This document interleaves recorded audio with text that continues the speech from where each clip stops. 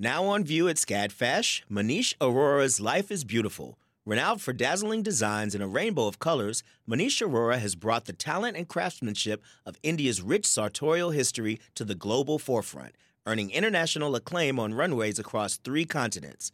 Designing in India since the 1990s, Aurora's glittering garments celebrate extravagant expressions of self through varied materials, techniques, and silhouettes in a triumphant union of Western and Eastern aesthetics adapted to today's multicultural society with a touch of humor. Find out more at scadfash.org. Support for WABE comes from 100 Miles, a nonprofit committed to preserving Georgia's 100-mile coast. Protecting this critical coastal ecosystem takes all of us. Watch the stories of the innovators and future leaders who help keep our coast flowing at ourgeorgiacoast.org.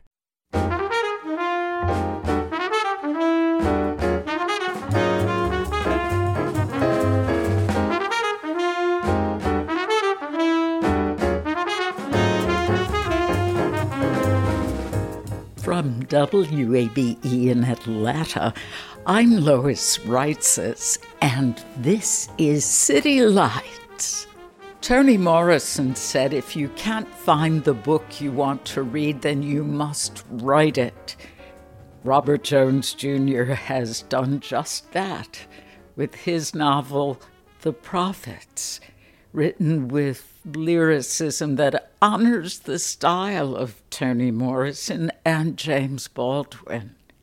The author joins us now via Zoom ahead of his online event tomorrow with Charis Books. Robert Jones Jr., welcome to City Lights. Thank you so much for having me. A tender, beautiful love story is central to this novel. How is the story of Isaiah and Samuel your response to Toni Morrison's encouragement? Yes, it is indeed. And the reason Isaiah and Samuel exist is because when I was an undergrad, I was a Africana Studies minor. I majored in creative writing. And I read so many fabulous works by wonderful Black authors, from slave narratives to books on race theory. And something struck me as odd, which was prior to the Harlem Renaissance, there were never any mention of any Black queer figures. And I wanted to address that in some way. So I did a ton of research, and the only references I could ever find prior to Harlem Renaissance time was in Incidents in the Life of a Slave Girl by Harriet Jacobs, which is a slave narrative, where she, in one sentence, very briefly, describes the assault of a male slave by a slave master. And then in Toni Morrison's Beloved, the character Paul D is sexually assaulted by an overseer. And from those observations came a question: what about love? And Samuel was born first, and then Isaiah, from that one question. Theirs is a love story for the ages. And in fact, that love story reminded me of the love story at the center of If Beale Street Could Talk. Toni Morrison, James Baldwin, this is a dynamic duo, to put it mildly. And in addition to your tributes to them, there are things that pop up which I was hoping you would discuss, such as the significance of the color blue. I wondered if that was in any way a reference to the bluest eye. Perhaps subconsciously, but more at the forefront of my mind in using the color blue was the idea of the blues. So a combination of the dynamic duo, whether it was Toni Morrison's The Bluest Eye or James Baldwin's Sonny's Blues. And in addition, the bluesy voice, because when I was writing this book, I listened to a lot of old gospel music, so stuff by like Mahalia Jackson. And I also listened to very old blues, so I was listening to a lot of Ma Rainey and Bessie Smith. And those voices imbue a type of secret, illicit joy, but also a sorrow that the color blue matches. And so perhaps somewhere inside me that message took hold, and here I was writing all of these different types of blues, whether it's the color of the flowers or the color of the ceremonial garb of some of the people in the African chapters. Blue found its way in there. Interwoven with the story of Isaiah and Samuel are sections written in the voices of 7 ancestors. I'm curious about the structure of the novel. Would you talk about how you titled chapters after books of the Bible, but they don't exactly correspond to the narratives we know? When I was in the process of writing, I was in an early draft, and I keep a notepad and a pen by my bed in the event that something comes to me and I have to write it down, because I'll never remember it in the morning, no matter how many times I told myself, just say it out loud, you'll remember it. I never do. So one morning, it was maybe 2 or 3 in the morning, I woke up out of a dream and I wrote down something on a pad, and I don't even remember what it was that I wrote down. It was in the dark. I scribbled it out and went back to sleep. When I woke up the next morning and took my pad back to my home office to look at what I'd written and enter it in, there was a line that said, "You do not yet know us." And I thought, but that's a direct address. That's not going with anything that I have previously written. And from that, I said, well, maybe there needs to be chapters that have a direct address.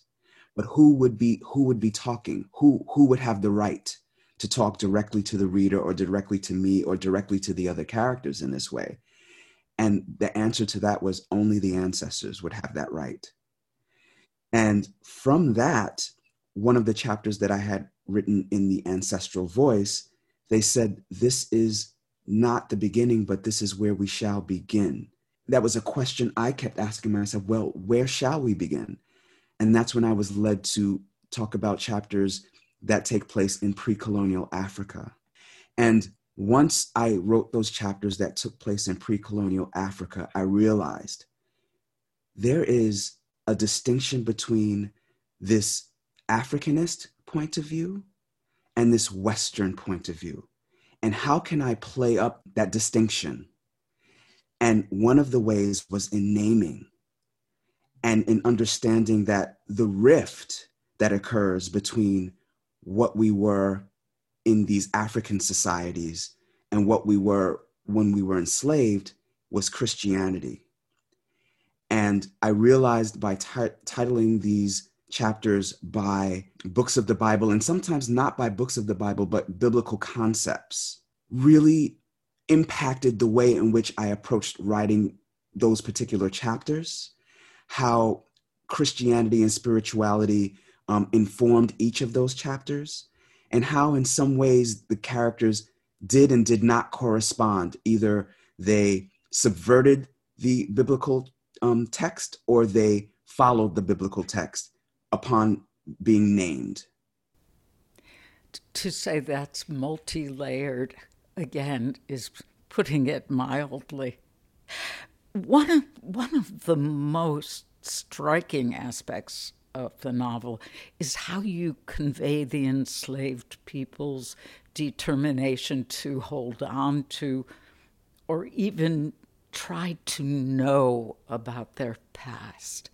Isaiah asks Samuel if he ever wonders where his mother might be, and says, maybe when you look in the river, her face is what you see. And then Isaiah tells Samuel about a memory of reaching out for his mother and father, and wonders, I'm quoting here, if he is not just reaching for his mam and pappy, but also for all those faded people who stood behind them, whose names, too, were lost forever, whose blood nourished the ground and haunted it. Would you please tell us about the importance of a connection to the past for these characters? It is, quite frankly, the yearning for connection that all descendants of enslaved people feel, because we were cut off from the thing that is the origin of our thing. And I think Toni Morrison was the one that said all orphans are insatiable. And I'm not sure if that's blatantly true, but I do know that when you are someone who you don't know who your ancestors were, you can only guess at it because your ancestors didn't have birth certificates. They were listed as property along with animals and furniture in records kept by plantation owners. You long to know more about these people who withstood so that you could be here. It is overwhelming to think about the fact that my ancestors suffered untold brutality and survived it just so that I could be here writing this book today.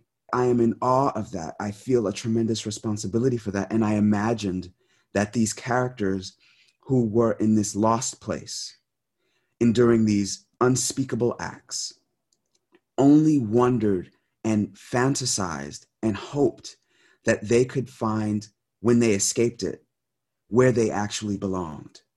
And the first step to that is to wonder, where are my parents who loved me, who brought me here, who I was snatched from? And that's where Samuel and Isaiah are. But it's also kind of frightening, because to think about it and then to not know, or to know that you may never receive an answer to that question, is heartbreaking. It's heartbreaking to read, but we must. I was hoping you would read some passages. I asked them, the old dark voices, about you. They say you right proud, on your way to becoming a man yourself. Got a lot of your people in you, but don't know it yet. And quick, maybe too quick for your own good. I surprised you still living. I asked them, I say, can you take a message to him? Tell him I remember every curl on his head and every fold on his body down to the creases between his toes. Tell him not even the whip can remedy that. Oh. Okay, so I started crying on page 4. I have a soaked copy of The Prophets in front of me, Robert. I'm so sorry. So, no, don't be. It's marvelous. What can you tell us about blood memory? Blood memory is a concept that I was introduced to in my studies in Africana Studies at Brooklyn College as an undergrad, where it is sort of like this part mystical, part real idea that we actually carry the memories of our ancestors passed down to us through our very blood, that our cells themselves hold on to the memories that we think have been lost to time. That if we are still and we are quiet in our meditative spaces, we can actually remember things that did not happen to us, but happened to these ancestors that they willed into their bodies and passed down to us such that we will always know. That is blood memory. And in fact, at one point you write, who knew blood could talk? The ancestors say, return to memory when you are filled with doubt. Is this what they are referring to? Yes. And they also say, but memory is not enough. And that is their way of saying, you now, in this new place, must do additional things to ensure that we are not forgotten. You must speak, you must write down, you must do, because memory, while that is the thing that we gave to you, we realize it is not enough. Samuel and Isaiah first encounter each other as children. How would you describe each of them? Samuel is a much more rugged individual. He is a little bit more angry, a little bit more aggressive, a little bit more uncomfortable with the intense love he feels for Isaiah. Isaiah, on the other hand, is, although chained, utterly free. He finds in his love for Samuel the ultimate liberation. He loves without fear. He loves without limit. And his intimacy is deep. There is no shame with Isaiah. He doesn't even understand the concept of shame. And the two of them together, as Maggie calls them, the two of them represent this fraught but highly passionate and nigh unbreakable bond. And I just wanted to examine the complications and the deep intimacy of the two with those they're sort of the yin and yang of each other, and they are in many ways opposites, but could not function without each other. Yeah. Samuel emanated strength, yet detachment from others, not from Isaiah. And Isaiah has this soothing presence. He smiles. He was sweet with a friend's baby, though later you write, it was the curse of the soft ones to suffer in all but silence. So his ability to articulate, in fact, makes him feel remorse even greater. Yes. Isn't that the way of the world? We live in such a fraught, often hard and violent world, and it's those who feel the most empathetic among us that suffer the most. We see and feel other people's pain in addition to our own, and that is hard. That's a hard existence to live in a world that can be so callous. Yes. You mentioned Maggie, the character of Maggie, as she referred to Samuel and Isaiah as the two of them, uppercase. And I have to tell you, I was especially drawn to the character of Maggie. What is her role in the prophets? Everyone who has read this book tells me that Maggie is their favorite. Maggie is not just the maternal, not just the mystical, but also the moral core of this novel, I think. She does things for herself first, but then she battles that with the love she feels for others. So there's this tug of war within her. She hates being in the kitchen to cook for people who abuse her. So she takes small pieces of vengeance. And she hates the idea of children, Black children, being born on a plantation because she knows what they're about to endure. And yet, in the two of them, her heart opens against her will. She is also crucial in the protection of certain people, I don't want to give much away, on this plantation. And she is also crucial because she is one of the few that remember the old ways and is not wrapped by the new ways. And she is also the one that unites the women so that they too can remember the old ways. She is my favorite character, although I love Samuel and Isaiah. Maggie said about Samuel and Isaiah's relationship, that it was something old from the other time. And this seems a good time to talk about the story of King Akusa. King Akusa may be, at least at this current moment, my favorite character, and the one that I would most like to return to in some other form or in some other day. But it was my research into pre-colonial Africa that led me to including these sorts of chapters in the prophets, because what I learned, most importantly through oral histories, so for example, Esther Arma, who is an artist activist from Ghana, informed us that, because we have this sense among Black communities that homosexuality or queerness, or whatever name we wish to use for it, is something that's the result of trauma, the result of European colonialism, that was something not natural to the African landscape. But that is patently false. As Arma tells us, if you asked her grandparents, what is a homosexual? They would say, I don't know.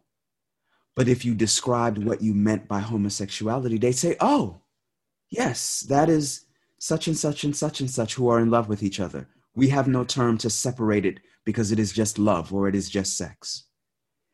Because in her tribes, love and sex were like land. There were no boundaries. And so I wanted to talk about how in some African societies, gender was seen as something wholly different from how we think of it in Western societies. That queerness was a normal part of the landscape that came right up out of nature, not something to be thought of as sinful, as would later be interpreted with Christian missionaries.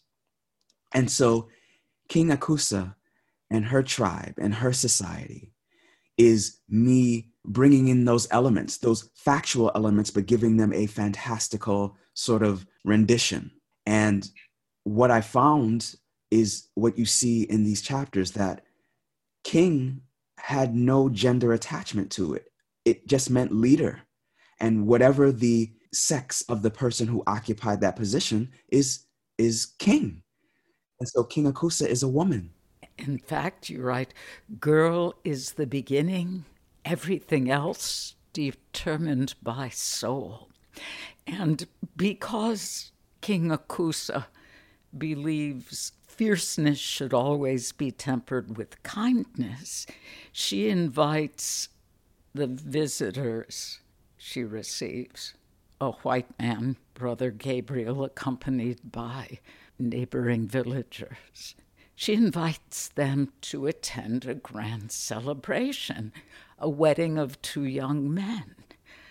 What does this portion of the story reveal, Robert? Are these two young men, Kosi and Ilua, the earlier incarnation of Samuel and Isaiah? I'm sure that it could be interpreted that way. But from the author behind the curtain, it was really me trying to reveal a concept that I learned in my research from one of the tribes. I believe they're called the Dagara tribe, where queer men were considered guardians of the gates, of the spiritual gates, and they were given a special place in the society. They were considered wiser and they were more revered, almost royalty, but not quite. And Kosai and Elewa are representative of that concept, of that celebratory look at queer men in this pre-colonial African society, where in some of these societies, there were ceremonies that what we call weddings, they were not precisely weddings. They were wedded in a particular way, but it wasn't a wedding like we think of it in terms of matrimony. And I wanted to represent that as contrast to how Samuel and Isaiah's love is looked at with skepticism and revulsion, and how even in modern times, the idea of gay marriage is looked upon as unbiblical or ungodly. At a terrible moment later in the story, the character of Sarah reflects, it seemed that it had always fallen upon the women to be the head or the heart, to throw the first spear, to shoot the first arrow, to clear the first path, to live the first life. Robert, I must tell you, Stacey Abrams came to mind when I read that passage about being the head or the heart, although she would never pick up a weapon other than arming people to go out and vote, if there is such a metaphor for that. Were you being contemporary in your regard for women there? That is really a good question. I guess to some sense, I was being contemporary in that I think about people like Shirley Chisholm and the aforementioned Stacey Abrams and all of the Black women in Georgia who were doing that deep dive work. I think about people like Ava DuVernay. I think about people like Janet Jackson. I think about all of these Black women who innovate and endure, but also I was thinking about something old. And that's how these stories of Black women's resistance are often erased from the master narrative, as Toni Morrison would put it, where we don't have very many stories other than, Harriet Tubman or Sojourner Truth that really delve into the role Black women played in the liberation of Black people in this country. And I wanted to pay homage to that, and I wanted to honor that by talking about how so often it is, as Ella Baker once put it, the charismatic masculine patriarch who is afforded the leadership role or is thought of as the person that we should listen to and who we should follow. And it's never the woman that we think about in that sort of way, no matter how genius, no matter how much of a strategist, no matter how brilliant she is. And I wanted to kind of turn the tables a bit and to pay honor to those women who, in my own life, the elder women in my family who have paved the way. Author Robert Jones Jr. will return with more about his new book, The Prophets, after a quick break. You're tuned to WABE Atlanta. The field of mental health counseling is growing rapidly, and Richmont Graduate University can equip you with everything you need as a licensed professional counselor while integrating your faith into your clinical practice. Programs are offered in Atlanta, Chattanooga, and online. Apply today at richmont.edu. That's RICHMONT.edu. You love free, and at Ameris Bank, so do we. That's why we're proud to offer worry-free, hassle-free Ameris Bank free checking. Manage your money your way with convenient access to digital, mobile, and telephone banking, all with no monthly service fee or minimum balance requirements. At Ameris Bank, we're with you. For more information or to open an account, visit our local bankers in person or online at amerisbank.com/free checking. Other fees such as overdraft fees may apply. Ameris Bank, member FDIC, equal housing lender. This is City Lights. I'm Lois Reitzes. Thank you for listening. We're back with the author Robert Jones Jr. His new book, The Prophets, is a love story of two enslaved men in antebellum Mississippi. Here, we're discussing a part of the book when the benevolent leader of an African people, King Akusa, is speaking with a visitor, Brother Gabriel, a white man from Portugal, whom she invited to a celebration, a wedding ceremony of two men. Hearing about Christianity from Brother Gabriel is difficult for King Akusa to understand. Gabriel can't comprehend same-sex love, tells her it's sodomy, and heaven seems strange to King Akusa. She says, what an unusual place that doesn't open its gates for its own guard. How do you address the spiritual beliefs carried from African lands in contrast to Christianity in the prophets? What I realized about the pre-colonial spiritual ideas is that they were closely tied to family, that these godlike figures, for lack of a better term, were not hovering over these pre-colonial Africans in a way that Jehovah hovers over modern day people. Here in these pre-colonial African societies, these are people that you have already loved, that have loved you, who cannot wait to embrace you again, to sit you down at the table and break bread. These are not angry, giant sky deities who hold lightning in their palm and wish to do you harm if you don't do everything as they say, precisely as they say, hidden under the superficial cover of choice. There is a distinctly different manner about spirituality between pre-colonial African societies and Western societies, in that the goal isn't punishment in pre-colonial African societies, it's enlightenment. Whereas Western societies and Western religions, there always seems to be this central component of punishment. This would be the time to introduce the character Amos, an older enslaved man on the plantation. A complex character, and at least for me, very easy to dislike. What is his attitude toward Samuel and Isaiah? Actually, he loves them, but he is frustrated because he's put in a very precarious position.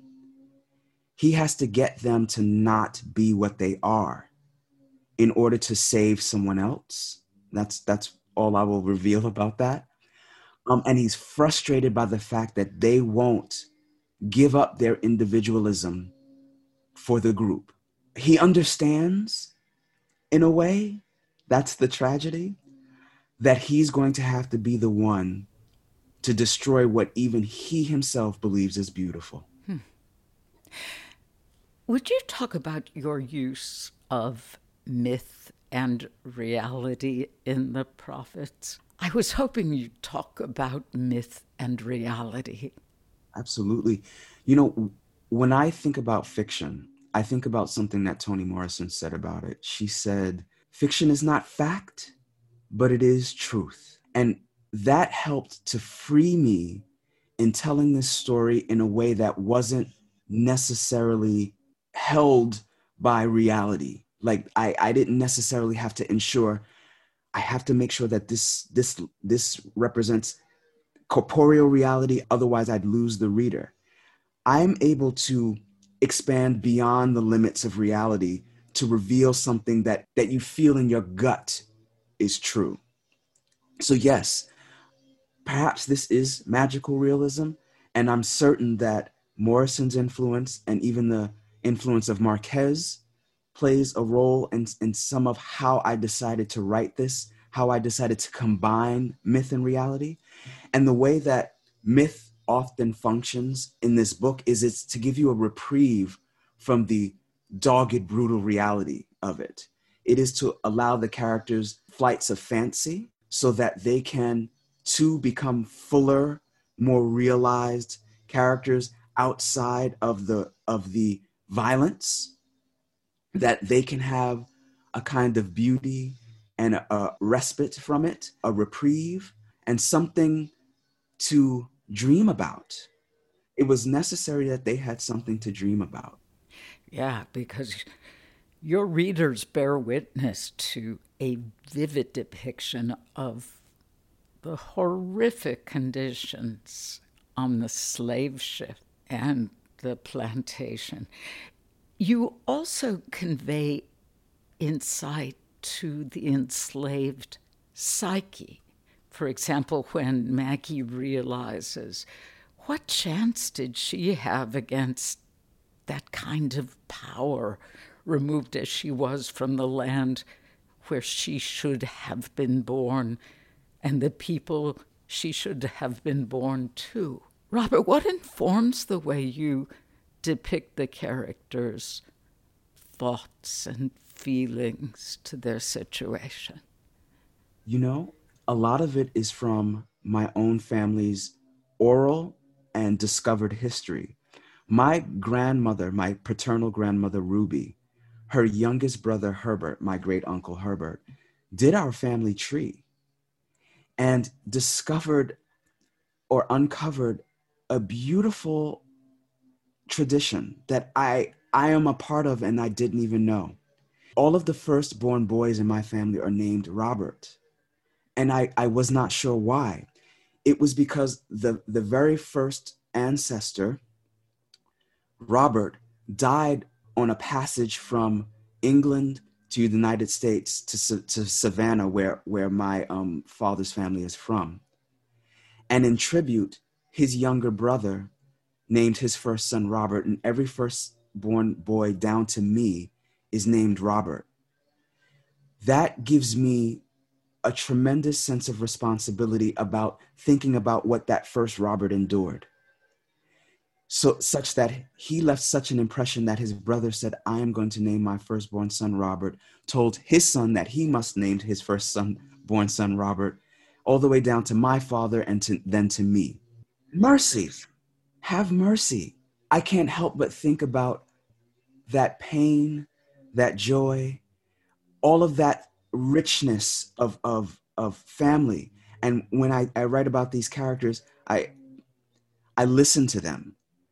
I am their witnesses. I am writing down their testimonies. And so I must pay the utmost respect.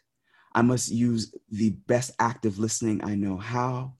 And I must write down whatever I hear, whether it is beautiful or whether it is ugly, as long as it is true.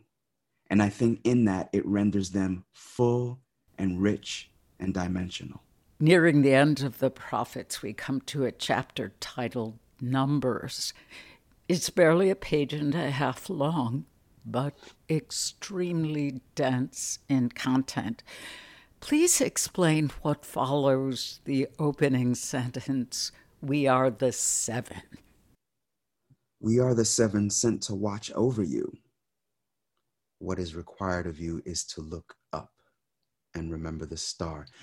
I'm dealing with here, in some metaphorical way, stories that my maternal grandfather, Alfred, used to tell me when I was a kid. He was almost a lifelong member of the Nation of Islam. He died when he was 96 in the year 2013. And he used to tell me these stories about Egypt and the pyramids and how they lined up with stars and how we built those pyramids using ancient mathematics in ways that not even modern societies can understand how to recreate.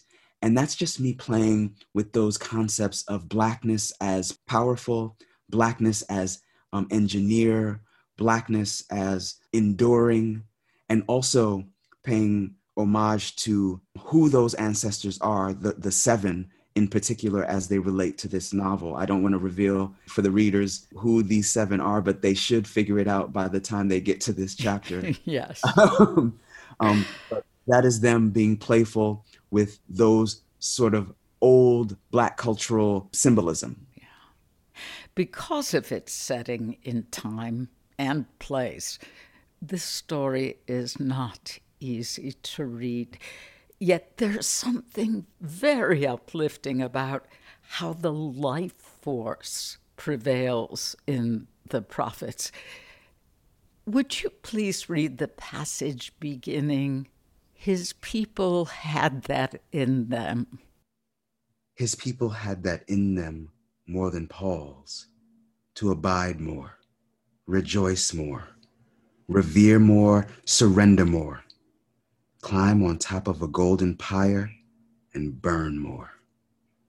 He had seen it in the circle of trees, the way his people swayed, the way they rocked, the way they offered themselves up willingly to the cloudy sky above, and the way they sang in a harmony that wasn't rehearsed, because people who shared the same bitter lot connected in ways unseen by nature. Robert Jones Jr., thank you very much. Lois, thank you so much for having me. This has been a complete and utter joy. Robert Jones's debut novel is The Prophets. More information about the book and the author's online event with Charis Books today will appear on our website at wabe.org/citylights. In a moment, a conversation with the Oscar-winning costume designer Ruth E. Carter. You're listening to WABE Atlanta. When it comes to costume design, Ruth E. Carter is a rock star. She has been Spike Lee's go-to costume designer since 1988, having worked on 14 of his films. Carter has collaborated with several of today's most acclaimed directors, and in 2019, she became the first Black woman to receive an Academy Award for Best Costume Design, that for her work on the movie Black Panther. Her artistry is the focus of a new exhibition, Ruth E. Carter, Afrofuturism in Costume Design, on view now at SCAD-FASH Museum of Fashion and Film in Atlanta. Also featured in the exhibition is artwork of SCAD alumnus and Atlanta-based artist Brandon Sadler, who worked on the Black Panther scenic art. It is such a pleasure to welcome Ruth E. Carter and Brandon Sadler. Welcome to City Lights. Thank you. Thank you for having me. Thank you for having me. Oh, such a treat. Ruth, I read that you originally wanted to pursue acting in college. What led you to switch to costume design? Well, costume design was the consolation prize. I didn't make an audition in college for a play I wanted to be acting in. And so the director of the play asked me if I wanted to try my hand at costuming. And I said yes, and it stuck. Well, the rest is history. And in fact, you made history. You won the Academy Award for Best Costume Design in Black Panther. When did your interest in Afrofuturism design begin?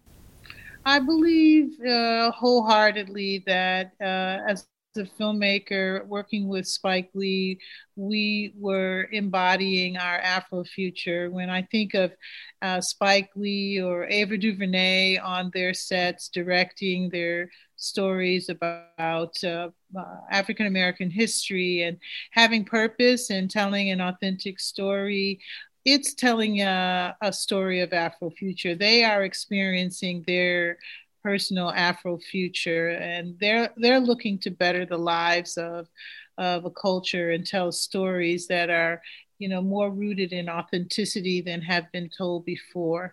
And by the time we get to Black Panther and we're able to take hard science and infuse it into African culture and tribal culture and retrain the viewer's eye to see beauty in things that they were a little afraid or shy about, and to bring that right home with a superhero that they all could aspire to be like. It was the culmination of my entire life's work. Wow. And you had quite a bit of impressive work. How many films in total are to your credit? I have not counted. IMDb says 65, but I can't believe I've done that many. Oh, wow. Now, Brandon, Yes. You also have a special connection to Black Panther, which you talk about your contribution to the film? Yes, I was hired to do some murals for the set. There's a character, Shuri, she's T'Challa's sister. And in her laboratory, she's a scientist, and she has this tower, and I decorated the facade of the tower and some peripheral pieces around in the laboratory. And Ruth, I read that was a particular favorite of yours on the set. Yes, Hannah Beekler, who was the production designer, she came over to our workshop at Screen Gems, and she said, Ruth, you've got to come and see this mural that this artist, Brandon Sadler, did. And I saw it and I just thought it was just beautiful. And it really spoke to the spirit of Shuri and the spirit of the film. And I had designed this bright orange vest for her to wear, and in that setting. And it just was like kismet. We all were on the same page. And I, Brandon at that time, he doesn't even know. He's so shy about it. I was like, you my superhero. You like helped me sell that vest to the producers. You don't even realize it. Oh, wow. I was so excited to meet Brandon. And when I finally did, I felt like he was a little brother. I have brothers who paint. And so watching him paint on, the set was thrilling to see. Oh, the whole family's artistic then. Well, they all think they are. Back to the costumes in Black Panther. Ruth, how did you approach making the costumes true to the Afrofuturistic style, as well as breathable and easy for the actors to move in? There are a lot of fight scenes in that movie. Yeah, well, superhero films have a formula, and they do start with Euro jersey, and it's a 4-way stretch material that allows you to create a skin-tight suit that will also move and breathe. There's a lot of techniques involved that include technology, and I just pushed the needle. I brought fashion into the Marvel universe in a different way with Black Panther, and I love fashion, and I love incorporating true style into the costumes. And so I'm always looking for ways to move us forward and bring in technology that's innovative from the fashion industry. Yeah. Brandon, what can you tell us about the artwork you created for this show? How would you describe this exhibition of your works?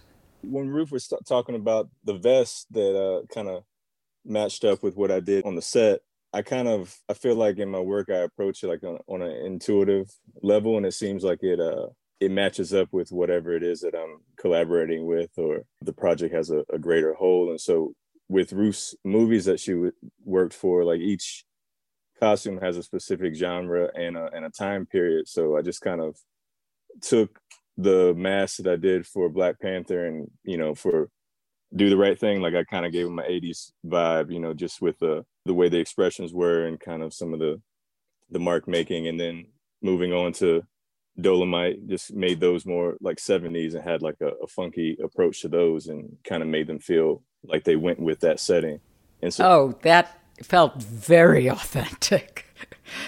Yeah, I appreciate stuff like that. Like when you can go through an experience where every individual stands alone, but all of them come together and kind of create the story. And there's no piece that is missing, like they all kind of relate. I enjoy that. Ruth, what are some of your favorite costumes featured in this exhibition?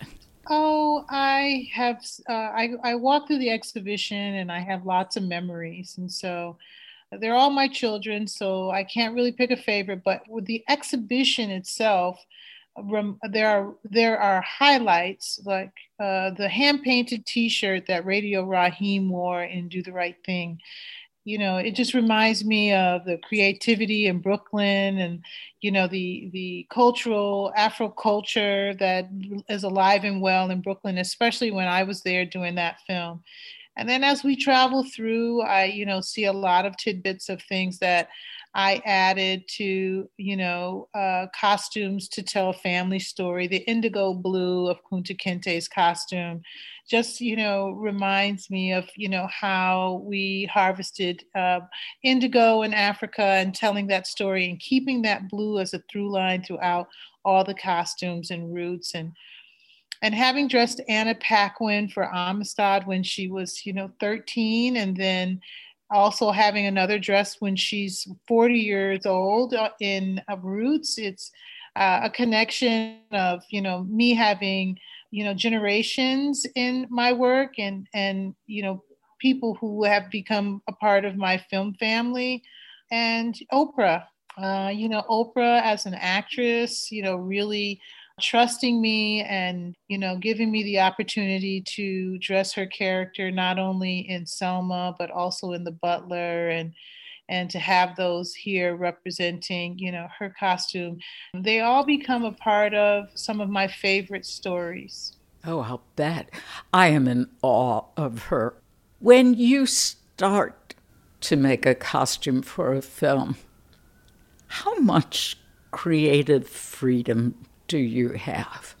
Well, I always say I don't want to be on my own island when I'm designing costumes. It's a highly collaborative work, but sometimes I walk into a room and I have Black Panther pasted on my forehead, or I have Oscar winner, as I walk in, and people go, what do you think, Ruth? And I go, let's collectively talk about it. Let's be together, because my costume goes on a set. It's lit by a DP.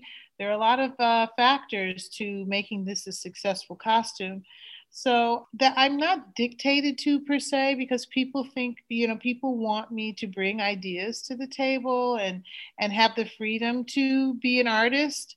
But, we are collaborating. So I have to listen to what the director wants for the storytelling.